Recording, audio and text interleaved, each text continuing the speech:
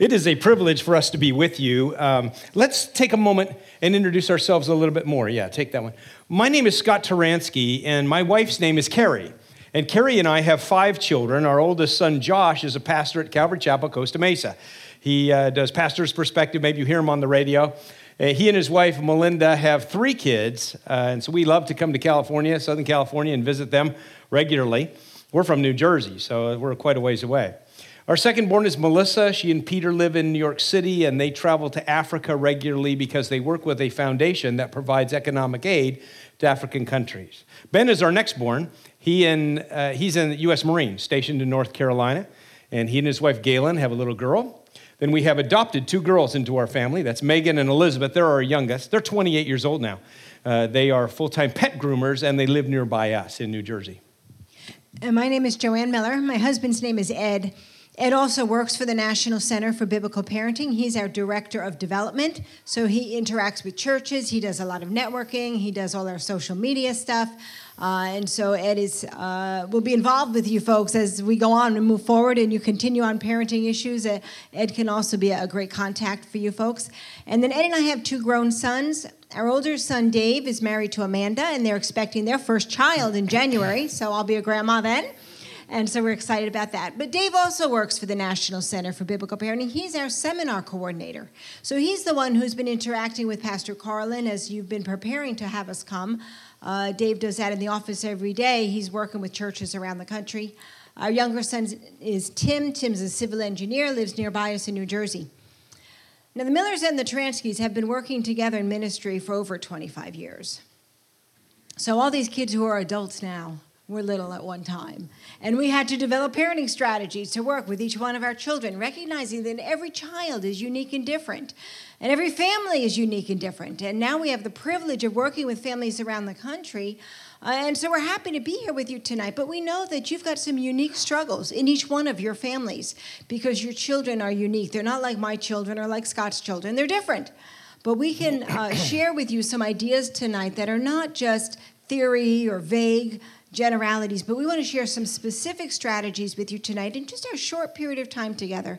Things, a way of looking at your family, looking at your children that will help you feel better equipped for the challenges that come day by day. We love to come to Calvary Chapels. I'm a Calvary Chapel pastor myself in Robbinsville, New Jersey, teaching verse by verse through the Bible, Romans chapter 8 on Sunday. Looking forward to being with my folks on Sunday morning. But one of the things that we do in the National Center for Biblical Parenting is we help do parenting seminars. We've trained 150 presenters who do our parenting seminars around the country now. Joanne and I have written 15 books on parenting. We brought a number of those. They're on the back table that we can talk about a little bit later on. And we love helping parents work with their children using a heart-based approach, but we also like to help churches develop discipleship programs for parents. We all need help, don't we?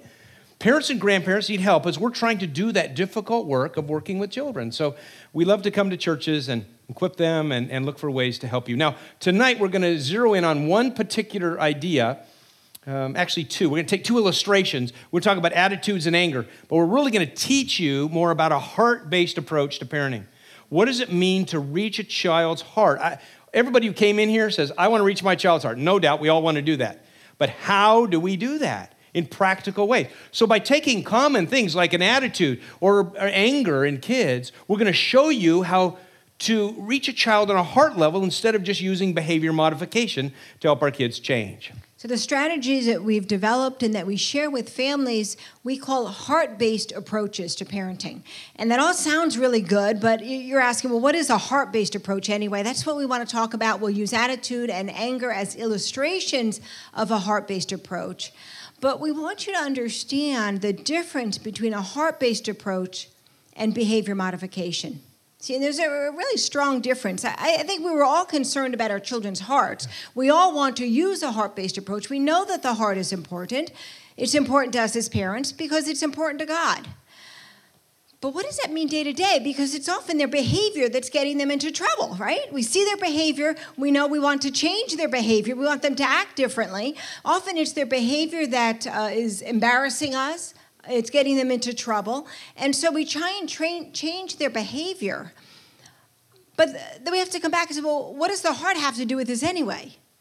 Well, we would suggest that behaviors are just symptoms of deeper issues. Right. That we want to talk about those deeper issues, but we want to be practical when we do it. It can't just be theory. You see, here's the problem. I would suggest that many of us, if not all of us, were raised with behavior modification. Those are the strategies that come to mind, first of all, because they're so common in our culture, in our society. Most parenting books that you pick up will talk about reward and punishment. How do you motivate children to do the right thing by giving them the right rewards, and you offer punishment to keep them from doing the wrong thing? And we just expect our kids to be able to move forward like that. That's how we were raised, right? We knew what was coming if we did the wrong thing. And, it kind of worked. Here's the problem. The more and more we're using just reward and punishment, the more and more we're finding children heading in the wrong direction because they ask the wrong questions in life. Here's what I mean by that. See, if you're using behavior modification, you're probably saying things like, if you clean your room, you can have a friend over. Right? I mean, if you finish your homework, you can play on the computer. Those things are logical things to say. They make a lot of sense, and so we say them all the time. The problem is kids start asking questions like, why should I do that? What's in it for me? What's the bare minimum I need to do in order to get that reward or avoid that punishment? And I think we're seeing that so often in children nowadays, is that children are just looking at what am I going to get out of this? And what we want is we want them doing the right thing for the right reasons. We want them to ask questions like, what's the right thing to do? To choose courses of action based on internal convictions to be godly and to do what's right and to think about others, not just on what I'm going to get out of it. And so if that's true, I think we need to add some new strategies to our parenting resources. Now, we're not saying behavior modification is wrong. You can't use reward and punishment. We all like to be motivated by rewards. That's often why we go to work, to get that paycheck, right? We clean the house, and then we have ourselves a bowl of ice cream. We like to reward ourselves when we do the right thing. But we would suggest a steady diet of only reward and punishment often leads children just toward more selfishness. They're feeding their own desires. And really what we want is to add to the behavior modification some heart-based strategies, and I think we'll see some different results then as we're working with our children. If children change on a heart level first, then their behavior will change. If they change on a heart level, we understand what's going on in the heart, we help them make right choices inside first, then we're going to see that come out in their behavior. And then that'll be kind of the measurement. And we do look at behavior to measure our kids, but that's not really where the action is going to take place in our parenting. So we're going to share some heart-based strategies with you. We'll talk about that as we go through our evening. What's a heart-based strategy? What does that look like? And we're going to send you off here with some tools. So let's start by talking about attitudes and give you some understanding about them. Let's try to define an attitude and what it is. If we were to talk about an attitude and what an attitude is, we're going to find that an attitude is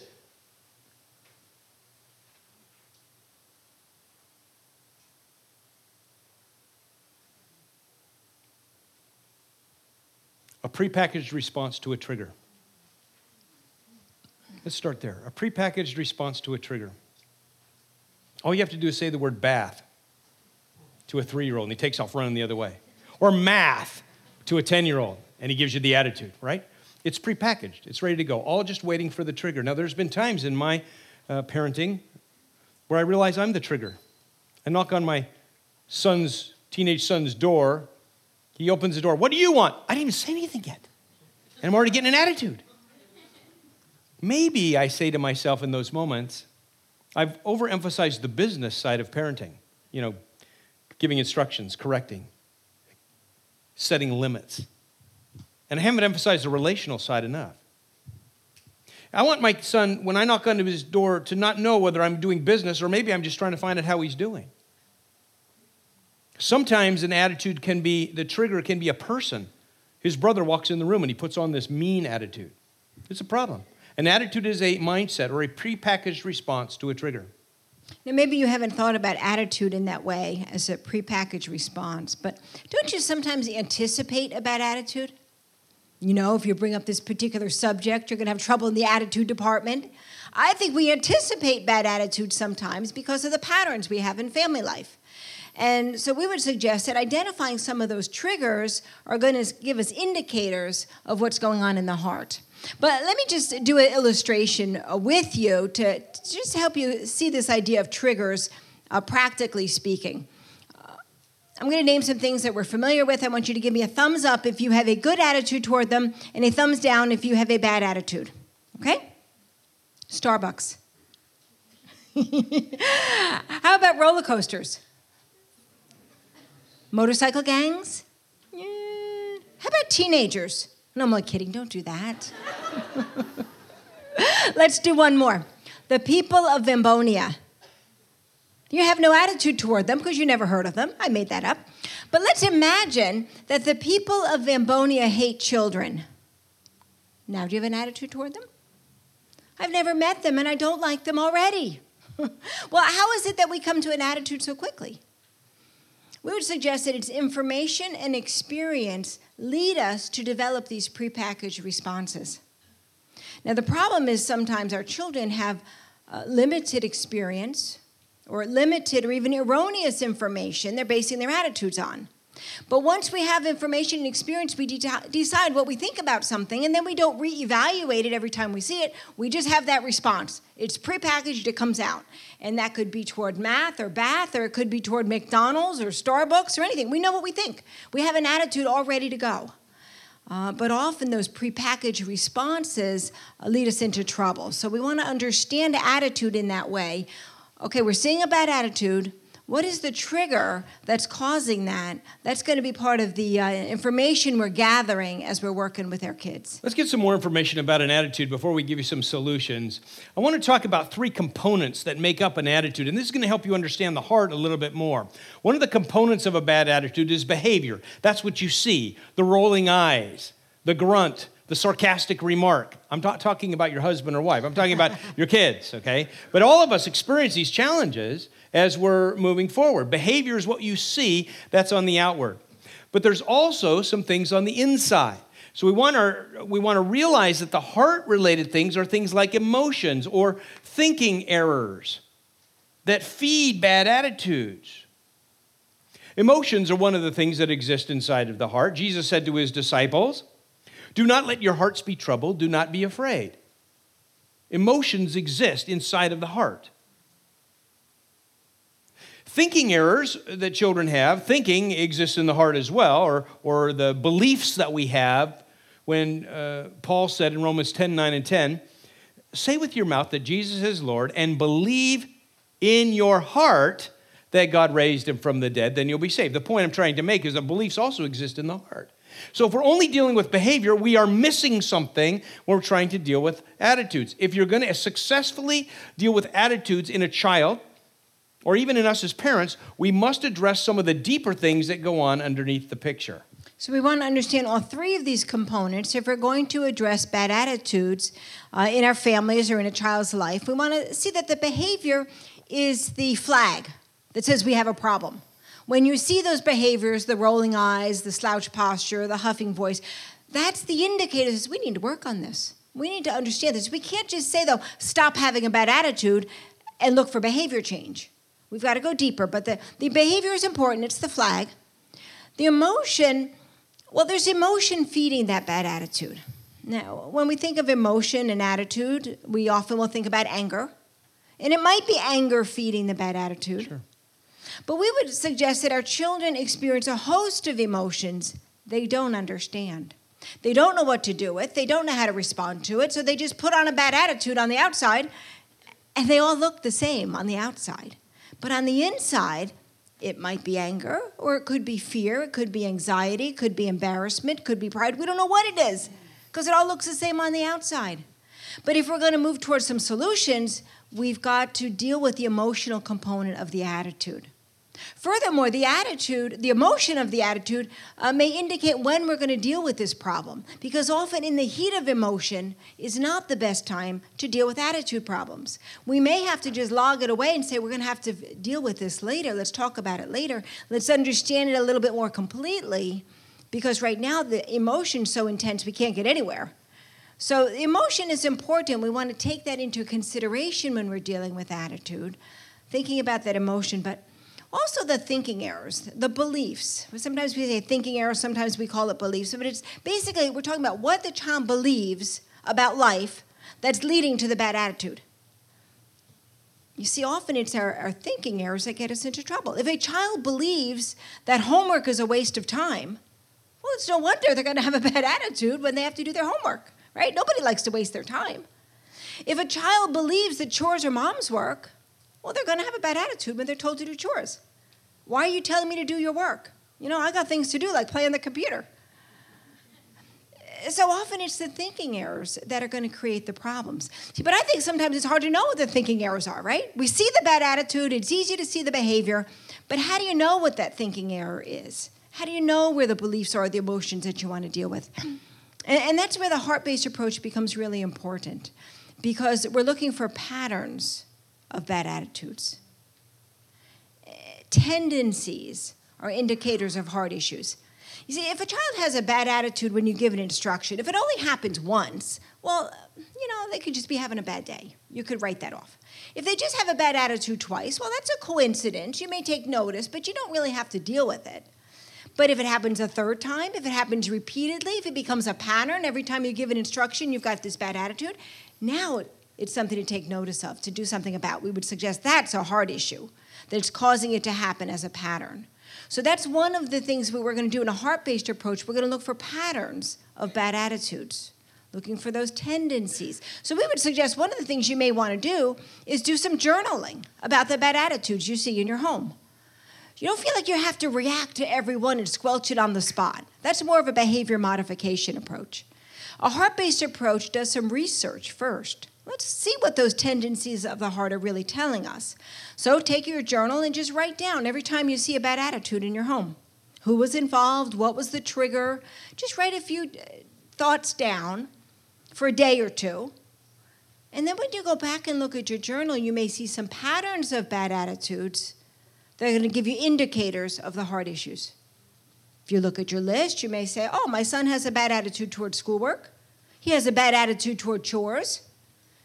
He has a bad attitude even when helping a friend. Maybe he believes that work should be avoided at all cost. I think a common thinking error among children. But what we're doing is we're looking for patterns. So take some time, do some research, study what the triggers are, what are the patterns you're seeing in the bad attitudes. And once you've got that information, then you can start developing a strategy to bring about change. And that's going to be a heart-level strategy then, not just getting rid of that behavior. Jesus illustrated this idea of tendencies by describing the heart as the trunk of a tree and the behaviors the fruit of the tree. And he says that a good tree doesn't produce evil fruit, and an evil tree doesn't produce good fruit. It's out of the heart that the mouth speaks. So we're looking not just at what comes out on the behavior side, we're going deeper to see what's inside the heart. Now, we're going to work on children on a heart level, and we're going to try to adjust some of the attitudes that we see in them. We're going to have to take some solutions that are proactive, not just solutions that are reactive. We want to take some proactive solutions to help our children make some changes. So let us give you some proactive solutions to help you. I would suggest the first proactive solution is to evaluate the influences that are around your child. Why do we say that? Because at first, remember, we talked about the triggers and how information and experience often contribute to attitudes. And if our children are having a lot of negative experiences and negative influences, it can contribute to negative influences, contribute to bad attitudes in their life. So we want to be sensitive to the influences around them.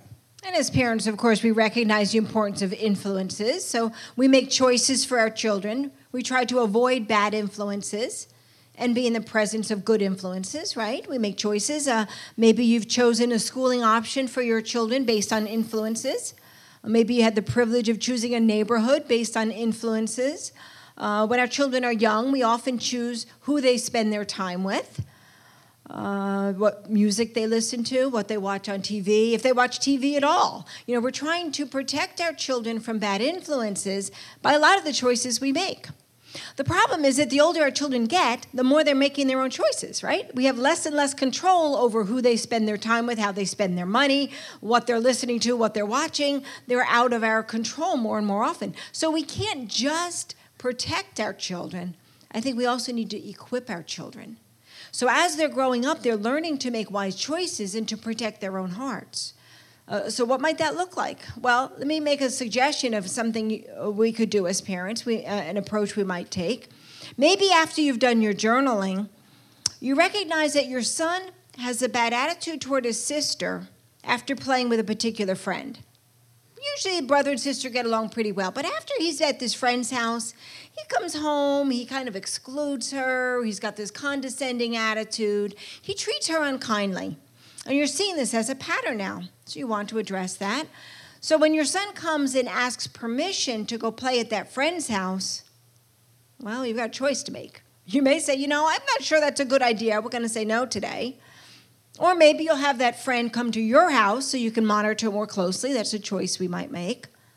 Or you may choose just to challenge your child to think about what's going on and say something like this. Son, I'm concerned that after you play with that friend, you come home, you're unkind to your sister. I'm not sure what's going on there. I don't know what goes on over at your friend's house or how he treats his sister, but I want you to think about that today. I'm going to say yes and allow you to go play over there, but I'm going to be watching when you come home and see how you manage yourself as you interact with your sister when you get back home. You see, when we do that, we're raising the awareness level. We're helping children to see, maybe I am being influenced. What is going on over there? See, I think often children are influenced and they don't realize it. They don't realize they start mimicking their friends or whatever's going on around them. And so we want to raise the awareness level. We want them to see it, and we challenge them then to guard their hearts and make wise choices. Because what we want to do is prepare them for those older years when they're out of our home more. So just keep that in mind, that one of the things we do in this area of influences is we teach children to guard their own hearts, to be aware of how they're being influenced, and call them to make wise choices. I counsel with families in our office every week. And I love telling children Bible stories that apply to life situations. I like telling kids a particular story I'm going to share with you now that ties into this whole idea of attitudes and influences that affect our kids. I say to kids, Jesus was working with his disciples, and he had an idea he wanted to pass on to his disciples, that faith is all about the heart. That's why he used the word heart so many times as he was teaching them. It's out of the heart that the mouth speaks. Where your treasure is, your heart will be also, and so on. But at one point he says to his disciples, you see those guys over there, those Pharisees? You must obey them, but don't do what they do. In fact, he says, don't let them influence you like yeast. He talks about leaven, the leaven of the Pharisees. Why? What is he talking about? You see, the Pharisees had a different idea about spirituality and faith. That it was external. It was behavior related. So Jesus describes them in Matthew 23. He says, they clean the outside of the cup, but the inside is full of greed and self-indulgence. I tell you, clean the inside of the cup, and then the outside will be clean. Jesus described the influence as leaven. Leaven changes the constitution of the dough. So it's no longer a cracker.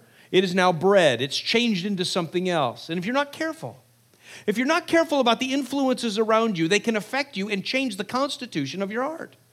They can make you into something different than what God wants you to be and what he's designed for you.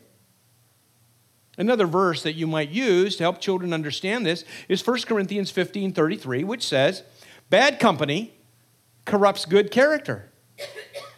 It's very clear there that the influences that are around us sometimes can get us into trouble. We must be careful of those influences. And I think explaining that to children can often help them guard their own hearts, in essence, to be on guard and watch how other people are influencing them and leading them maybe to have the kind of attitudes that are not healthy, not best, and certainly not godly at times.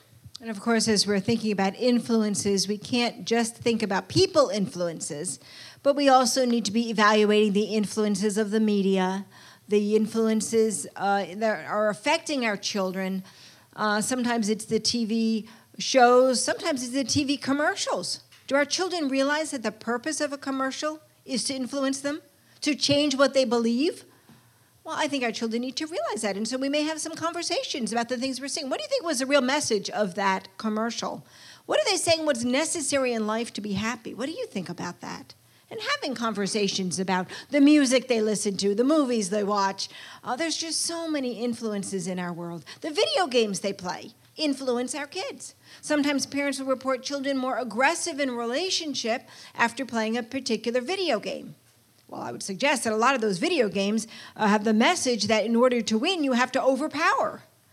Well, that may be fun in a game, but it gets the adrenaline going, and if you try to overpower in relationship, that's not the best way to solve problems. And so these are just discussions. Our kids need to realize how they're being influenced. Let's talk about it, evaluate those influences. Sometimes we have to say, you're not ready for that kind of video game. Other times children can make the adaptation, and that's okay. They understand it, they're not so influenced by it. But I think it's helpful for us as parents to evaluate the influences. Where are those bad attitudes being fed, and how can we help children be wise in those situations? Let's go to a second proactive solution, and let's talk about teaching kids about emotions. See, I think some of our kids are emotionally illiterate. They don't know how to communicate the fact that they're disappointed or frustrated. And so they use an attitude to communicate it. That becomes the way of saying, I'm not happy with what you're doing to me right now. And so they start pushing things around, and they start giving you the glary, hairy eyeball look, and they start doing things to communicate something that's going on inside of them because they don't know how to effectively communicate emotions. So I would suggest we need to teach them, talk about emotions, and help our kids understand that in some practical ways. Of course, this is not as easy as it sounds, because you can't just say to a child, tell me, what are you feeling? Maybe you've tried that, and the child just becomes more withdrawn, right? If they're having a bad attitude because of something that's going on emotionally, likely they can't communicate about those emotions. They don't have the words to use. And so when we start coming at them and say, come on, talk to me, they really don't know how to handle that. So we would suggest that we have to do more teaching and training in the area of talking about emotions. And that's why it's a proactive solution. Children don't know how to talk about their emotions. That's why we have this problem. We want to give them the ability to develop a better emotional vocabulary. Sometimes that's done by being vulnerable, being transparent ourselves as parents, to talk about emotions ourselves. I think sometimes as parents we try and protect our children from how we're feeling emotionally because we don't want to dump on them. But the reality is we have to teach them. So sometimes that means being transparent, saying things like, hey, I'm disappointed that I got to the store and it was closed, or I'm feeling anxious about that meeting I have later. Just using emotion words to describe ourselves can be helpful for our children so they hear that and they hear it in context. And then we can make observations about the emotions we see our children experience. It makes sense you'd be disappointed. I'd be disappointed too if that happened to me. But then we also want to help them separate the emotion from the action, because sometimes we have to discipline for the action, but we want them to realize we're not disciplining for the emotion. It makes sense you're disappointed, but throwing your shoes across the room is the wrong response. That's hurtful. You can't do that. You need to say things like, I'm disappointed. And so we may give them the words to say, actually, just, I'm disappointed. Same way as when we're teaching a 2-year-old to talk and they're grunting and pointing, and we say, no, say cup, and I'll give you the cup. I think with our children, with emotion words, we want to use some of those words too. Say, hey, you could say, I'm disappointed. That makes sense. But how you're acting is not appropriate. So we want to help our children with that emotional vocabulary. If you have preschoolers, you might start with 3 basic emotions that you're talking about: sad, mad, and glad. And you might do some observation. You're out at the park or the grocery store, and you just talk about, do you think that person over there is sad, mad, or glad? Often we can see emotions in other people, describe them, before we start looking at ourselves. It's an opportunity then to raise the awareness level of some emotions that our children are experiencing.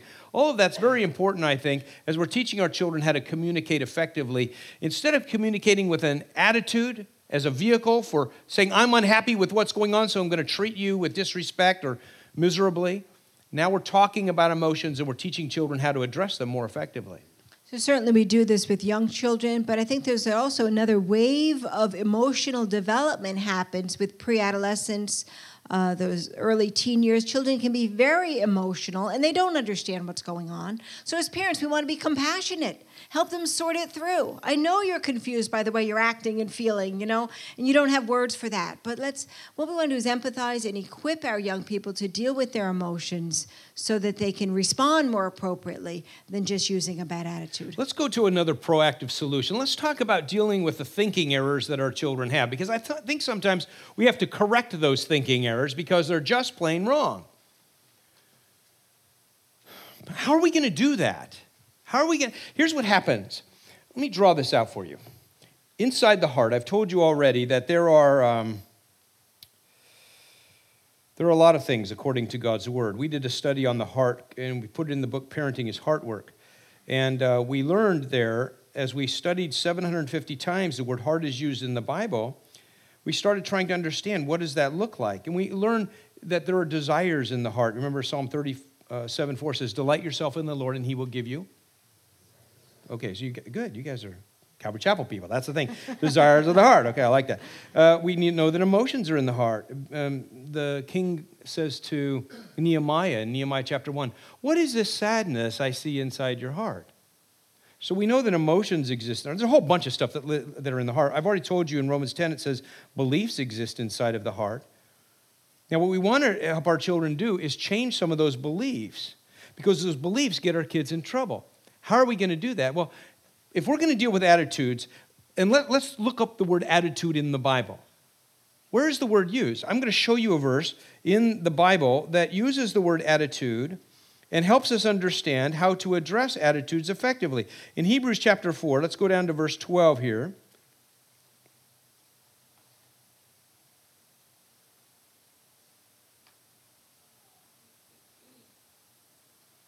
There's verse 12.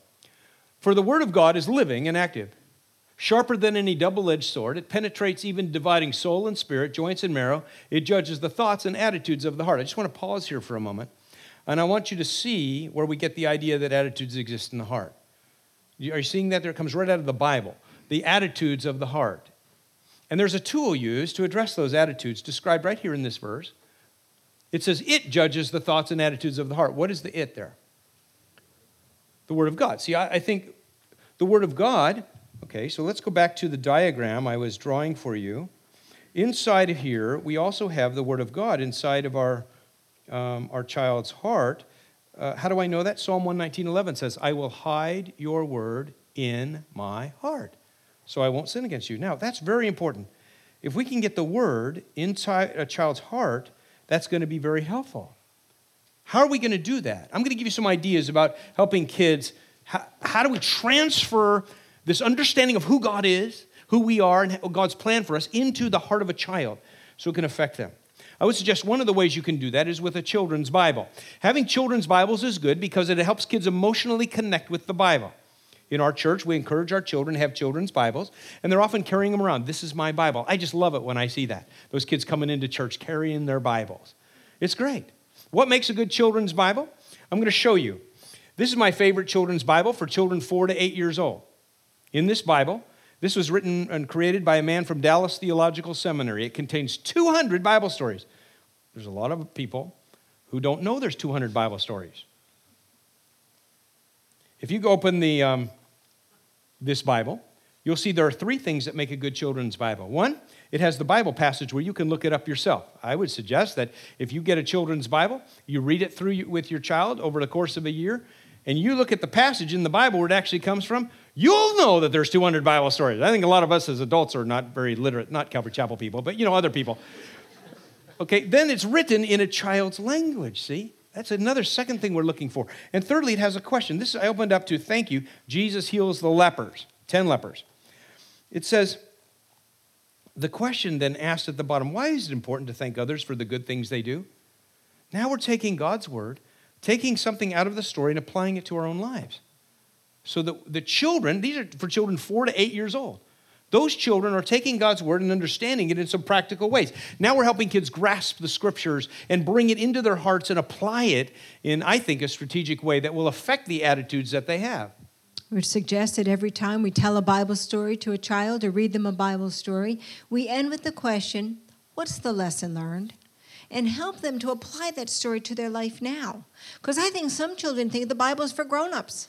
And I'll, read it as an adult, but they don't understand that God wants to speak to them now as children, that God is interested in their lives and he uses his word to teach them. So we want to ask that question, what's the lesson learned?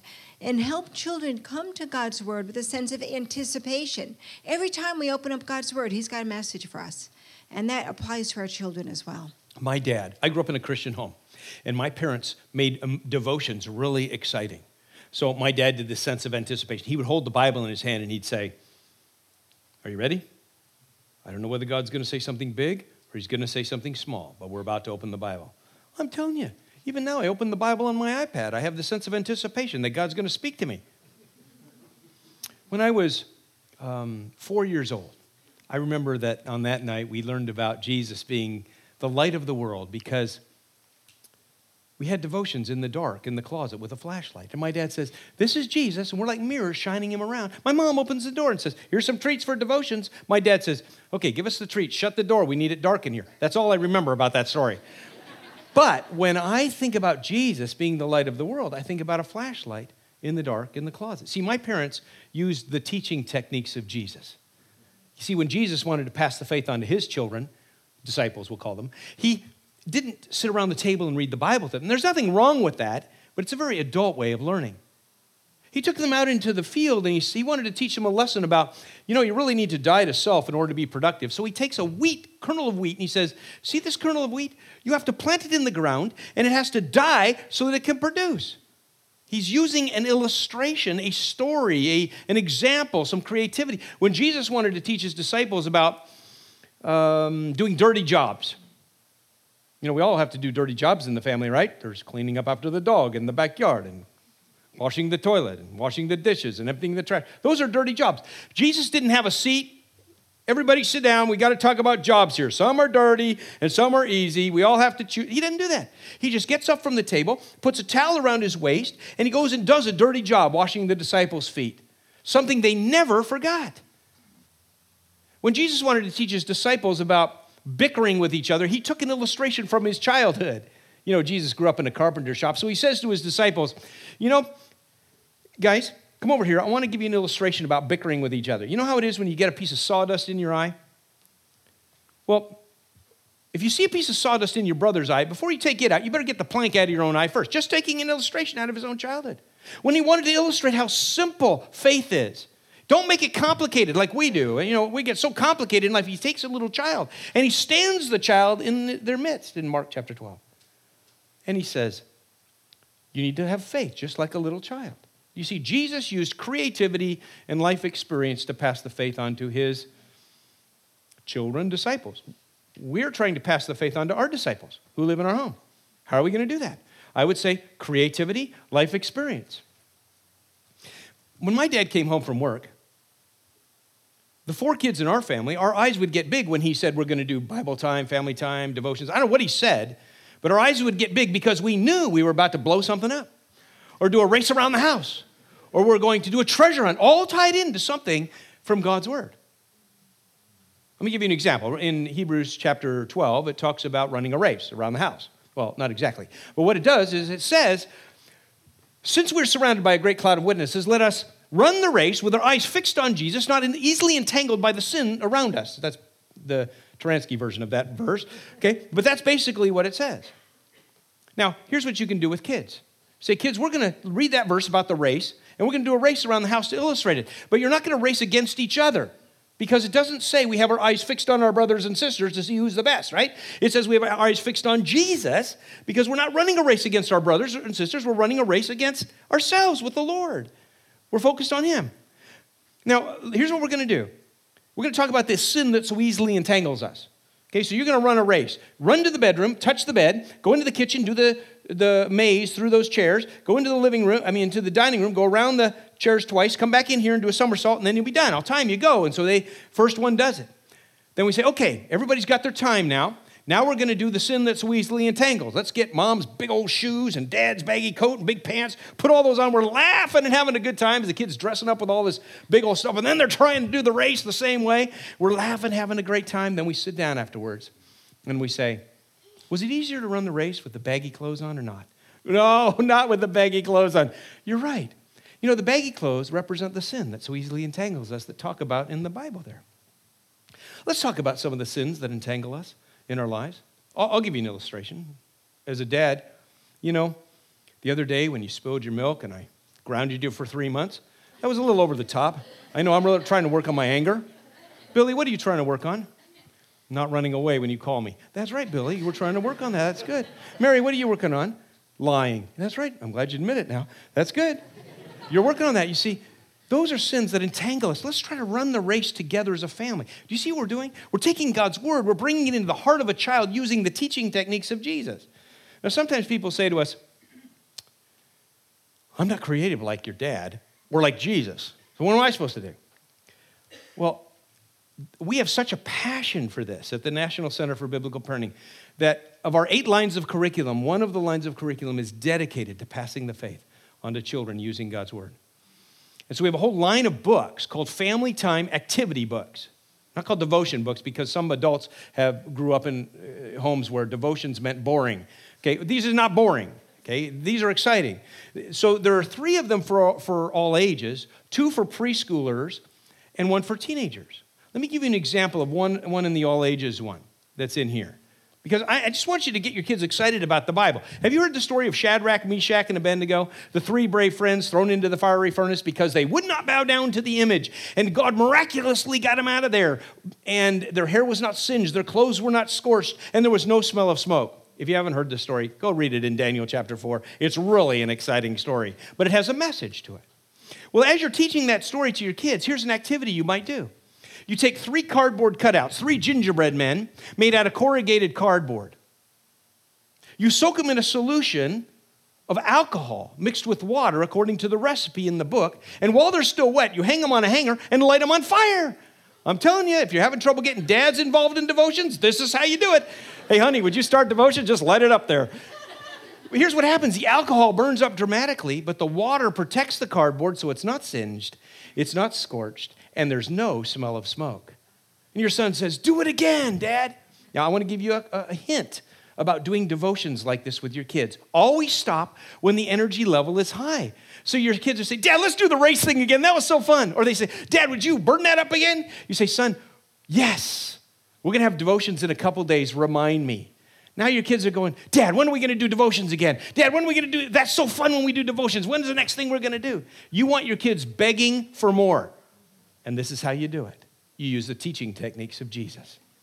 Jesus was continually using parables and stories and illustrations and life experience to grow his disciples, and we can do the same thing in our own families. As grandparents and parents are working with their grandchildren and their children, we can pass the faith on to this next generation that God wants to raise up with hearts that are following him. And when we have the scriptures inside the heart, it affects the attitudes, it affects the emotions, it affects those other things going inside. That's where we need to get the scriptures, into the heart of a child, not just into their heads. All right, here's what we're going to do. We're going to take a break in just a moment, but before we do, I want to share with you about some of the resources we have that we brought with us in case you're interested in more. You don't have to buy anything from us, but if you're interested in more, we have a bunch of things out there, and you have a piece of paper that looks like this that contains a list of all of the things that are at that table. If you don't, I think there's some back on the table back there if you didn't get this. And there's also specials that we have, conference specials, and let me just tell you about some of them in case you're interested. One is, if you say, where do we start with a heart-based approach? We suggest you start with this material. The Parenting is Heart Workbook. Remember I said 750 verses in the Bible? This is the study of the difference between a heart-based approach and behavior modification. It also has in that line of curriculum, the training manual.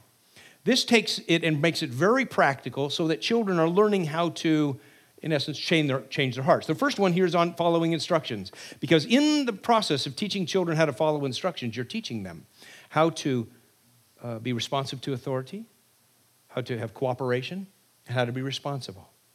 And so we show you how to do it. Now, you don't need chapter 1 if your kids do what you tell them to do, they have a good attitude, they do the job completely, but if you got kids who run away when you call them, or you got kids who have bad attitudes, or they do a job just a minimum to get by, or they disappear after you give them the job or something, then you really need to work on the training technique that's in here that will really help develop that in your child's life. So there's 8 chapters in here, 3 of them on correction, one that contains 7 categories of consequences that you can use with your kids to prompt that change. Another one on helping kids accept no as an answer instead of arguing, whining, or badgering. All of that's in the training manuals. You might find that helpful. It's a curriculum. It has 8 audio sessions, 45-minute audio sessions. So you're really working through some techniques that'll help make it very practical for you. A second special that we have is the Christian Parenting Handbook. And this is the book that broadens your parenting strategies.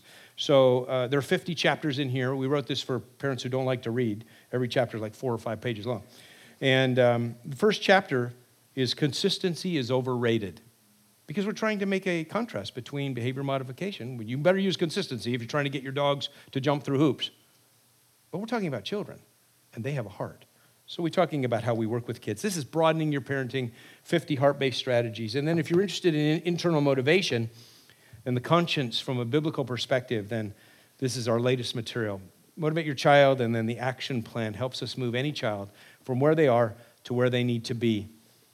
12 chapters, 12 audio sessions, and so on. So we can talk to you more about these resources during the break. We're going to take a break for just 7 or 8 minutes. We're going to come back. And when we come back, we're going to switch gears, not talk about attitude. Now we're going to talk about anger. We're going to give you a biblical plan for helping people, primarily children we're working with, to address anger issues in their lives. A step-by-step plan, not only frustration anger, but we'll talk about hurt anger as well, okay? 7 or 8 minutes. Come right back here. I'm going to start teaching whether you're back here or not in 7 or 8 minutes, all right? Let's do it. Okay, let's talk about anger. When I work with children in the subject of anger, one of the things that I'm trying to do when children come into my office, I want to communicate an important message to them. And that message is one that's on the handouts that you have. So I want you to look there with me. Do you see there that it says anger is good for identifying problems but not good for solving them? See, I think that's a theological statement about anger it's not a quote from the Bible, but I think it's a summary. Anger is good for identifying problems, but not good for solving them. Ephesians 4:26 says, in your anger, do not sin. That gives me the impression that anger isn't evil. It's what you do with it that's a problem. James 1:20, 1:19 and 20 says, be slow to anger in verse 19. Mark 3:5 says that Jesus got angry. That all tells me that it's not anger that's the problem. Anger is good for identifying problems, but not good for solving them. And so we have to, I start there with a child who's 5 or he's 15, just help give him a positive sense of that it's not the anger that's a problem. It's what you do with it that's so important. We need to know how to solve problems without anger. But we have to deal with this problem of anger inside your life. So what I do is I go with kids to a solution that has 3 different steps. I try to simplify it for kids, and I'm going to do that with you tonight because I think it'll help you put all this together. I'm going to show you how we do it. So in step number 1, when I'm working with a child, I want them to identify the cues, the early warning signs. When I say to a child, how can you tell when your anger's coming on? They have no idea what I'm talking about. I'll say, well, let me tell you how I can tell when anger's coming on. My eyebrows come down in the front. My shoulders come up. My voice gets a little bit more tense. And I know I'm starting to get angry. I better do something about it or we're going to have a problem. So I want them to be able to identify the cues first. That's going to be very important. I say to them, I counsel with children while their parents are watching. I want parents to learn from the experience. I said, let's ask Dad about his anger. Dad, how can you tell when you're starting to get angry? Everybody does this differently. It's really fascinating to me. Recently, a dad said to me, my ears start to ring. I never heard that before. Another dad said, my hairs on my arms stand up on end, and they tingle. That doesn't happen to me, but that's what happens to him. I said to Mom, how can you tell when you're starting to get angry? Sometimes the mom will say, I feel this pit, this knot inside the pit of my stomach. Or I start feeling, my face starts getting hot. And then the child starts laughing. Yeah, I know, you start turning red. You know, kids often can see the cues in someone else before they can see them in themselves. One boy says, yeah, I can tell when my dad's starting to get angry. His vein starts getting big on his neck, and I can tell that he's starting to get angry. Your mom? Yeah, I can tell when she's starting to get angry because her eyes get big and her neck sticks out. What are the cues? Identifying the cues are very important. Why? Why is it important to identify the cues? Because James 1:19 says this, be quick to hear and slow to get angry. Slow to get angry. How can you be slow to get angry unless you can see it coming on? So I want to equip children to be slow to get angry so they can see it coming on. They can slow down the process. Now, many parents will tell me, whoa, there's no slowing down. My son goes from 0 to 60 instantly. I say, okay, well, let's slow down the process. Let's start identifying those early warning signs. So as a parent, you're seeing a child who's having a problem, and you might say to the child, wow, you're starting to move around pretty fast there. Do you need some help? You're drawing attention to the cues. It's rarely helpful to say to a child, you're starting to get angry. That just makes them more angry. But if you start drawing attention to the cues, then they start to see the anger coming on, and they can make some subsequent choices. That's what we want. We want them to have some more self-control in order to manage this. So we start with identifying the cues. Now, we have some strategies in our office that we use to identify the cues as we're trying to practice with children. We'll take a movie. Like, we like the movie Aladdin. It's an old movie, but we've been doing this for a long time. But we'll stick the movie Aladdin in and give the child the remote control, get it to a certain part in the movie. And we'll say, okay, start the movie, and when you see someone starting to get angry, stop it with the remote control. We can stop the video in probably 10 times within this 3-minute period because people are angry. How can you tell? What did you see? Oh, that guy's stomping around, or his eyes get big, or look at those eyebrows. We like animated videos because animated videos exaggerate the facial expressions, they're great. Almost every child's video has an anger scene in it. It's a great opportunity to draw attention to the cues.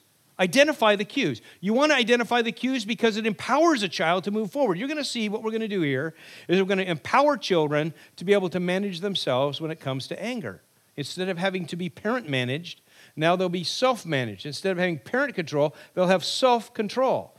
That's what we're trying to help them do. So the first step in an anger management plan is to identify the cues. The second step in an anger management plan is to step back or stop. Now, you'll see in your handout, it says there, stop. But sometimes I say to kids, I don't say the word stop, I say pull back. I was working with one 13-year-old girl, and so I used the word for her, pull back instead of push forward. If you pull back instead of push forward, you're kind of reversing the tendency. See, I explain anger to kids this way. I see that anger is like energy coming into your body. And when that energy comes into your body, it wants to go somewhere. If it comes out of your hands, you might hit something or throw something. If it comes out of your feet, you might stomp or kick. If it comes out of your eyes, you might glare at someone or start crying. If it comes out of your mouth, you might yell or say something unkind. Or sometimes it comes out of all those places at the same time, and we call that a temper tantrum. Now, what I want to do is help you manage the energy as it's coming into your body. And that's why we need to pull back instead of pushing forward in order to address that. So I'm trying to help kids understand what this is going to look like in some very practical ways. But it is not easy to pull back when you're getting angry. We can teach kids this, and it sounds rather simplistic. And certainly, it's the right thing to do is when the emotion starts building is to be able to pull back and settle down. But that's not an easy thing to do, even for us as adults. I think it's also the right response for us as adults when the energy is coming in to be able to pull back and settle down first before acting. But if you're a person who feels that energy coming in, you probably know it is not easy to settle down. You walk into the playroom and you see all this conflict going on and you see this mess, and the last thing you want to do is pull back and settle down, because anger gives you energy, and we want to use that energy to solve the problem. But we have to remember that anger is good for identifying problems. It's not good for solving them. And so we have to pull back and settle down, but that requires a fair amount of self-control to be able to do that. And so we're helping children develop self-control, but it's not a quick fix. Just because children know they need to pull back and settle down doesn't mean they can do it. It's a process we're developing. So we want to be patiently encouraging our children that this is the right response. We need to work on this, and we need to grow in this, and we practice it. Pull back and settle down. That is step number 2. But it takes a while to develop the skill to be able to do that. When we say stop, what we're doing is transferring responsibility to the child again. What we're saying to the child is, we're going to empower you to do this. Now, many kids, this is hard. I would suggest it's hard for adults to do. How do you step back? How do you stop when the energy's right there and prompting you to move forward? It's not an easy thing to do with children. So we want them to know exactly how to do it. I said this to one child, 13-year-old. He says, I can't do this. I says, what do you mean you can't do this?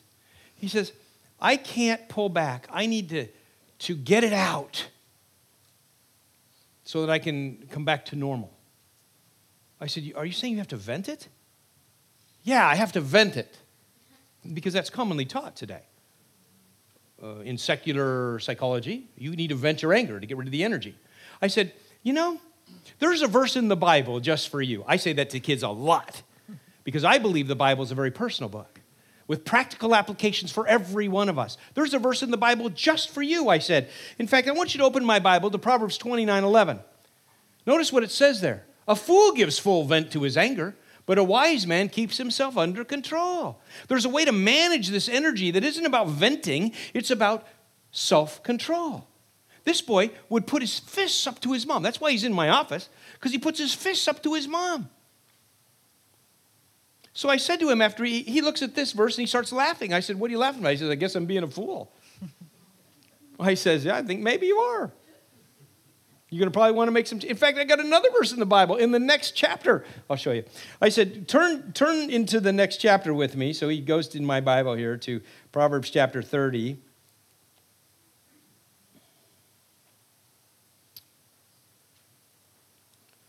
Let's see where this is. Somewhere down here at the bottom.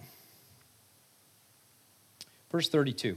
If you played the fool and exalted yourself, or if you've planned evil, clap your hand over your mouth. I said, there's something you can do with your hands. Instead of putting them up to your mom, now you got something, clap your hand over your mouth. What a great idea. Oh, well, he was thrilled that day. Light bulbs came on. He had some good ideas for managing his anger. Do you see what we're trying to do? We're trying to help our children know how to process this energy that's coming in. They need to pull back instead of push forward. Now, children can learn that step number 2 is to stop. But as we've said, it is not easy to do. And it's at this point that children may become discouraged because they know the right thing and they're still having problems with anger. And so we want to encourage them that they're on the right track. Working this plan over time is going to help children develop a self-control. But it's over time. And so in the midst of the plan, we want to share some encouragement with them. So we would suggest you want to track 3 things as you're helping a child deal with anger, because these 3 indicators will all decrease over time. The first one is the frequency of anger episodes. When a family comes to us with a child who's struggling with anger, and if we ask, how often is the child having an anger episode? The parent may report, 5 or 6 times a day. This child just continually erupting in anger. We're walking around on eggshells. We never know what the next trigger is going to be.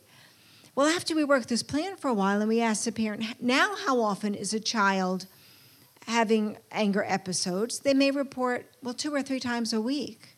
That's progress. But in the midst of an anger episode, it doesn't feel like progress because you want to say, I can't believe this is still happening. But the reality is we have to step back and say, yes, but how often is it happening?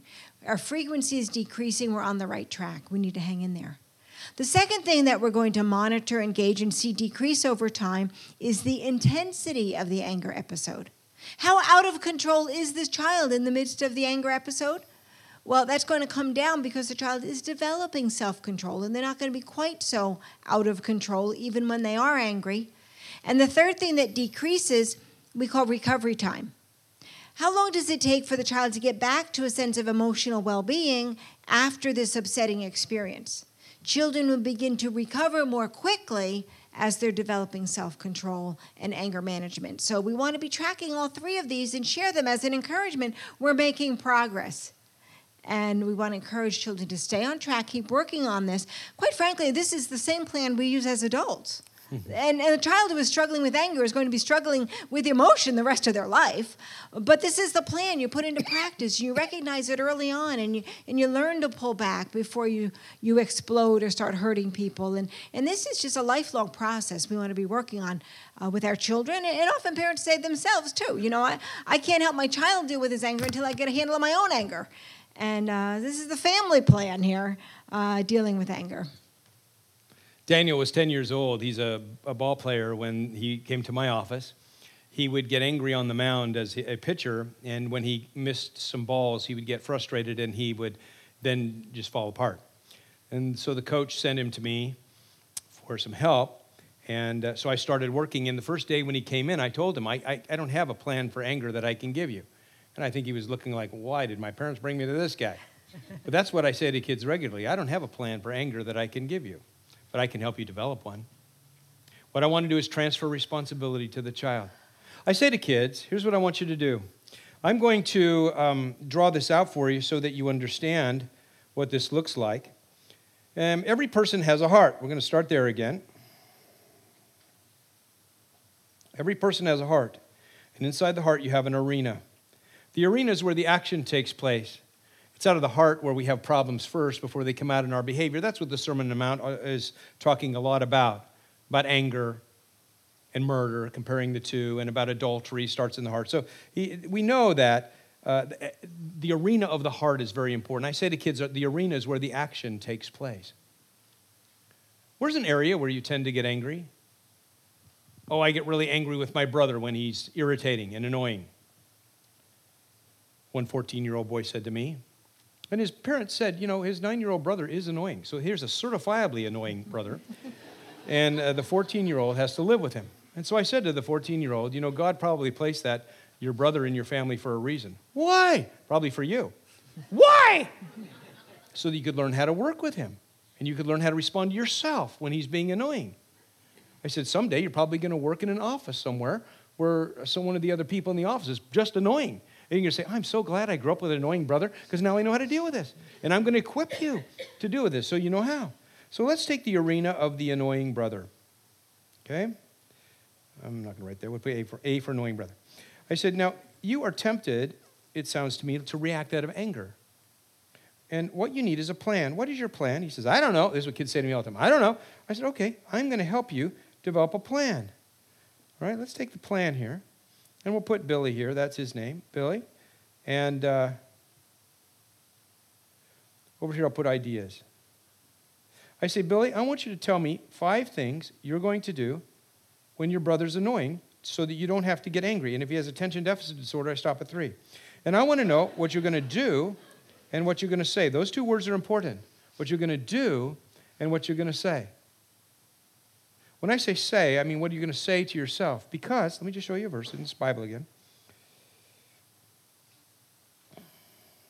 Psalm 19:14 says, may the words of my mouth and the meditations of my heart be pleasing in your sight, O Lord, my rock and my redeemer. Now, some children have a hard time with the meditations of the heart. You tell them to go sit down, take a break, and they go, I can't believe I live in the strictest family in the world, and you never punish my brother, you always punish me. And those are the meditations of the heart going on. They're doing heart work right there in front of you. It's amazing. Okay, so don't get sucked in. Okay, so what I'm saying to him is I want you to think of things you're going to do and things you're going to say. Now, parents, here's what you have to remember. You're transferring the problem to your child. Okay, you want your child to be working on it, so you may not write anything on this side. Only the child writes on this side. You can write anything you want on the ideas side. You got ideas about how to handle anger? Put them down here. But the child has to choose which ones are going to be part of his plan. Now, he might not think of 5 all at the same time, but maybe he'll think of 2 the first day. And then he's going to try, oh, well, that didn't work. I need a couple more. And kids tell me all kinds of things. One boy said to me, I'm going to lie flat when I'm angry. I said, well, that'll be interesting. He's going to lie flat. Why? Because he's trying to deal with the energy, see? And if he lies down, his idea is the energy will go away. I said, okay, fine. Comes back the next week. How did that go? He says, that didn't work. But here's what he did do. He went and got a drink of water. A drink of water really helps. It helps relax your body. It helps deal with some of the energy. So that was some of the things he did. Some kids put on here they're going to pray. There's all kinds of things that we put in here that we're going to do. Let me tell you just one story. My grandson Hayden had a problem with anger when he was 6 and 7 years old, and his parents are doing a great job with him. They said, Dad, would you help us? We're feeling like we don't quite know how to deal with this. It's really over the top here. So I said, okay, well, and so I laid out this plan for him. And I said, why don't you try that? And so I was over at their house a couple weeks later, and I saw it happen. I saw him have one of these anger episodes. That's what we call them, an anger episode where he got upset. And when he settled down, I went to him and I said, I've got an idea for your anger plan. He says, come on, step into my bedroom. He's only, 7 or 8 years old. So, okay, all right. So I go in there, and here's why. Here's why he says that. Because he pulls out from under his bed a yellow piece of paper with a T-chart on it with about 10 things on the left-hand side that are his anger plan. Apparently his parents, when he's, has an anger episode, they send him to his room to work on his plan and come out and tell, what part of your plan could you have used better? And so that's why we're in his room, because he's trying to evaluate whether the thing I'm sharing with him can fit on his anger plan so he has an idea to move forward. I have another girl I'm working with now. She's 9 years old. She comes into my office after we've been working on this for a while. She's carrying a purse. And I said, what are you carrying a purse for? 9 years old. She says, in case I have a problem.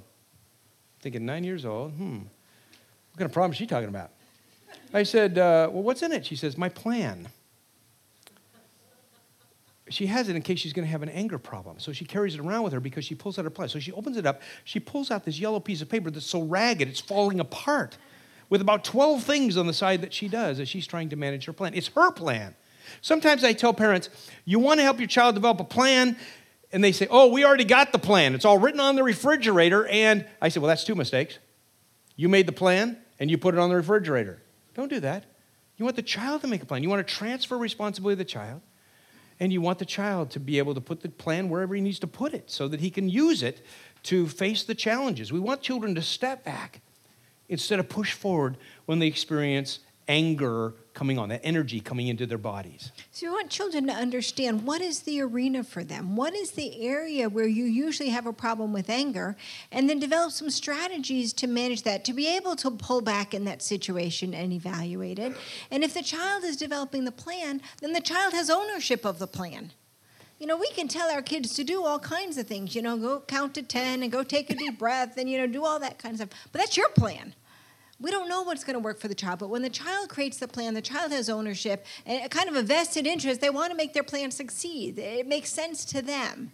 And they can fine-tune the plan. That's fine. If they try something that doesn't work, they'll try something else. But we're equipping children not only with the means for managing their anger, but know how to solve problems in life that you're experiencing. You need a plan for that. You need a plan for that. So what we want to do is help children understand how to make that plan, understand the stressors they have, and how are you going to face that? How are you going to pull back? And children do really well when they start developing their own plans. Can we go to the next step? Mm-hmm. All right, let's go to step number 3. And step number 3 is to choose a better response, because you can deal with the emotion. But remember, anger identifies a problem. It's not good for solving problems, but it's good for identifying problems. That means you still have a problem. You might deal with your emotions in the midst of that, but you still got to deal with whatever the issue is. And so as we're working with children, we try to give them more strategies for solving problems. Things like talk about it, or get help, or slow down and persevere. Can you use the word persevere with a 3-year-old? Yes, I think you can if you define it. Just because it's a big word doesn't mean a 3-year-old can't understand it. A 3-year-old understands what a refrigerator is. That's bigger than persevere. We just have to use it and define it. I define persevere this way. Persevere is hanging in there even after you feel like quitting. Kids can understand that, and we help them know, have a plan. Let's get some ideas of how you're going to respond when you find yourself tempted to erupt with an anger episode because you see a problem. Let's deal with the problem in some kind of way to try to resolve it so that you aren't using anger to solve problems. We want to help children develop the skills they need to manage the problems they experience. And so that might be conflict management skills, to know how to talk about a problem. If you feel like your friend has offended you, how do you talk to your friend about that without exploding in anger? Or how do you deal with your brother who's taken something that's yours? Instead of displaying anger, how do you solve that problem? We want children to have plans for the problems they experience. And so when we talk about this, choose a different response, it gives us the opportunity to brainstorm about different ways you might have handled that problem, to practice it, maybe do some role playing. How are we going to handle that problem next time it happens, so that children have the skills necessary We often say that people who don't have plans use anger to solve problems. Not just kids either. So I want you to have a plan as a parent. Once we have plans, then we don't have to use anger to solve the problem. So we want to teach children to have those plans, the plans for pulling back and settling down in step number 2, but also plans for solving problems, choosing different responses. How are you going to solve that problem with your friend or with your dad or with your brother? How do we solve problems? Let's have some conflict management skills in place and practice those.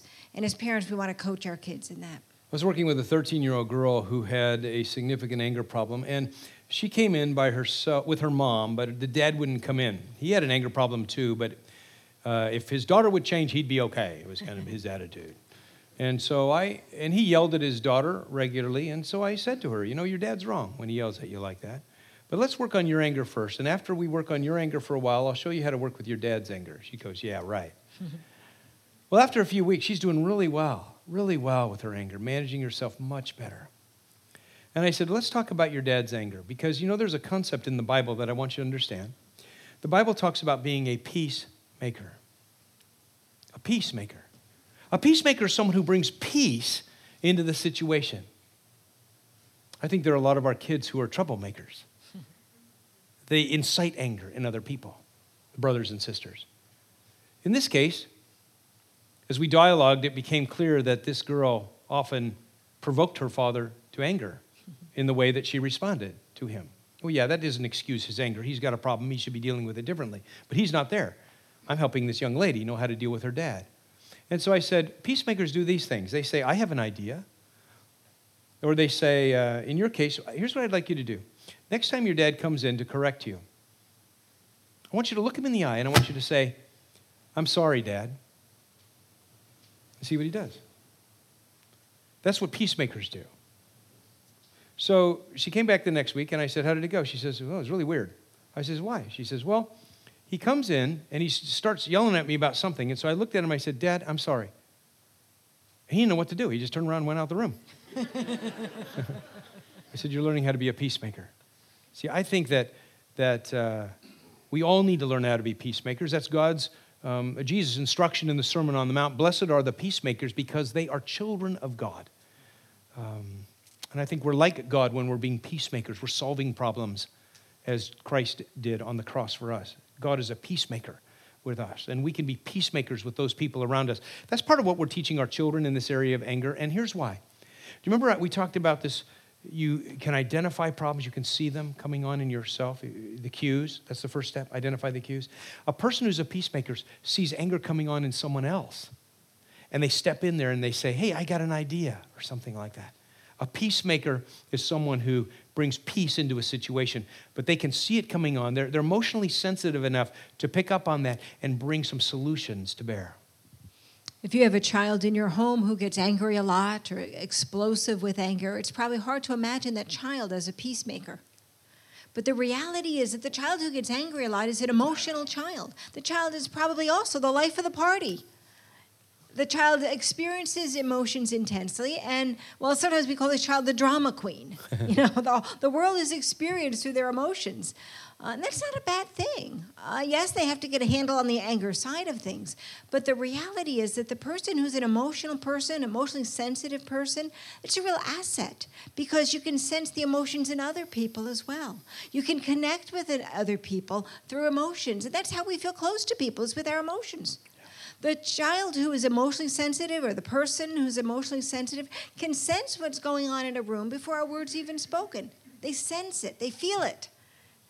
That's an asset. God can really use that in a person's life. So we want to encourage our children who get angry a lot that we have to manage the anger side of things, but the emotions are not bad. They're a gift, and God can really use that in your life. So these kids can be great peacemakers as they learn to understand their own anger. They're the child who has an extra scoop of emotion is the child that often is the person who can become a pastor, who can emotionally connect with someone, the person who can be a good counselor or be a salesman, who knows how to draw the sale to a close at the right time because they're emotionally sensitive. I just really like that. about kids. So I love to work with kids who are emotionally sensitive and help them get their small problem of anger under control so that God can use them dramatically in their lives. Now, there's sometimes we're working with children and we come to a challenge in their lives because the solutions we're bringing don't seem to be working. And so we need to go to another kind of anger that we want to talk to you about. So we're going to take you to 8:30 tonight, and we're going to talk to you about a different kind of anger. We'll talk to you about hurt anger. And I want you to understand how this works because every person experiences hurt. Every person experiences hurt. Child, adult, everyone. Sometimes it's real hurt. The hurt of getting into a car accident, having to go through physical therapy, and the child's angry about it. That's a real hurt. Or the parents are getting a divorce, and so that's a real hurt in a child's life. But sometimes it's just perceived hurt, where your daughter says, I want to go to the party on Friday night, and you as a parent say, no, we're not going to that party. And that child yells and screams, I can't believe I live in this home. It's just terrible. They're so mean to me. And the child perceives it as hurt. You didn't even do anything wrong. And your child experiences hurt. All children need to know how to process hurt in their lives, and so we want to talk to you about that a bit. Because often how we experience, how we process hurt becomes a pattern in life. So we want to be gauging how our children respond when they experience hurt because we want to help them to have a healthy response to gear them in the right direction. So here's a cycle that often happens, and this is in your notes. People don't get to see all these notes when I'm talking to them. I kind of draw it out as we go. But anger is caused by the sense of injustice inside. And then there's this desire for revenge to get back at that person. And that over time builds a bitterness inside of a person, and that makes a person an unhappy person. And so many times we'll say to kids, I'm glad that we're working together because, it's very true that angry people are unhappy people. And so I want kids to understand that resolving this anger and being able to address it in their lives is very important. So not feeling unhappy all the time.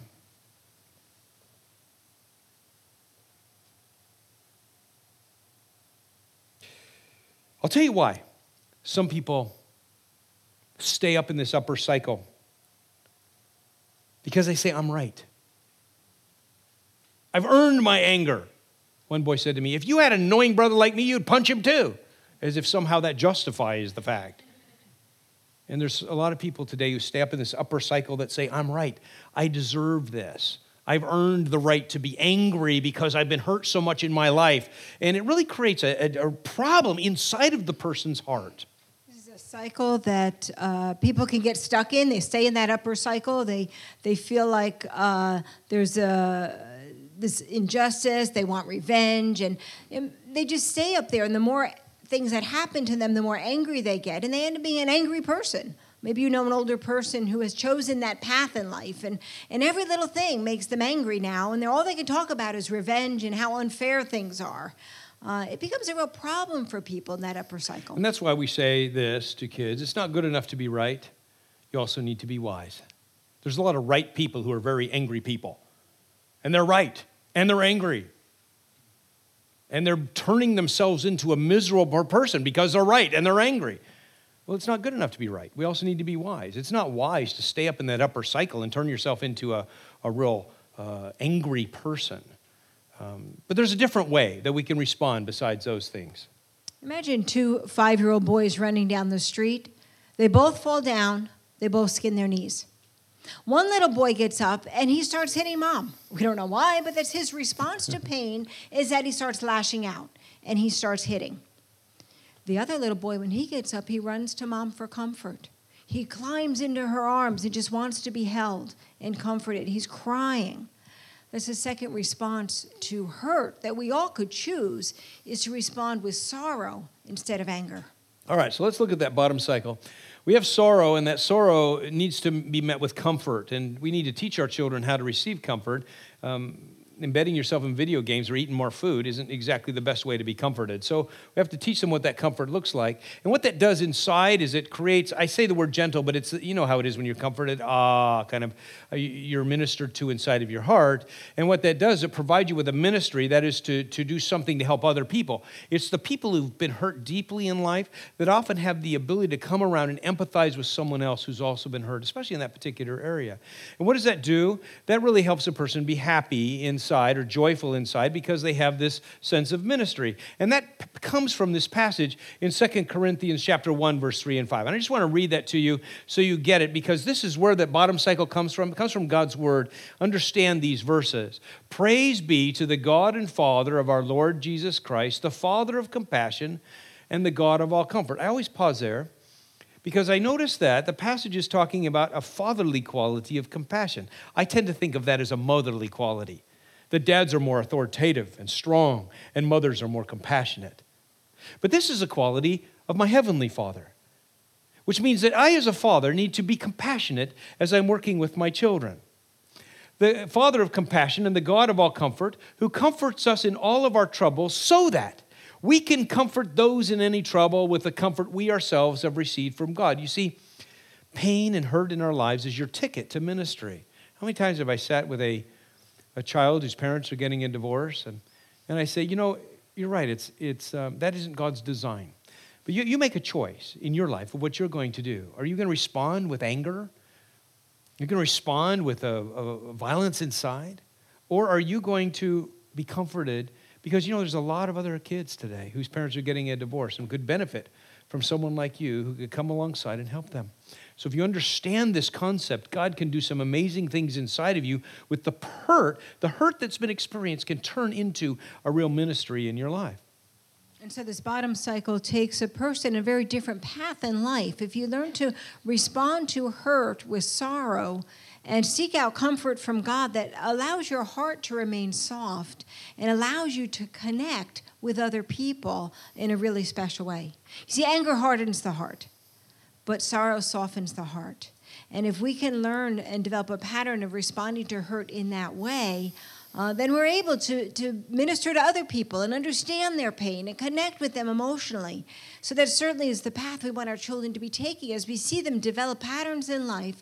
As they experience hurt, whether it be large or small, how they respond becomes very significant. Let's talk about how you move someone from the top to the bottom. How do you move someone from the anger cycle down to this more of a sorrow cycle in their lives, in their personal lives? I think you'll find this to be helpful, because this is, I think, a very practical process that we do in counseling with people who are stuck. Some people get stuck up there and they need some help moving down. And one of the ways we do that is by doing some teaching about anger.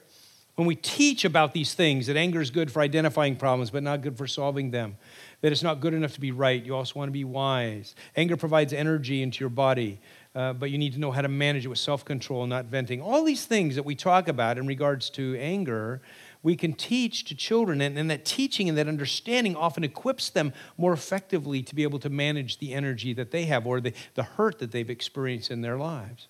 Another way to help a child move from the top cycle down to the bottom is with firmness.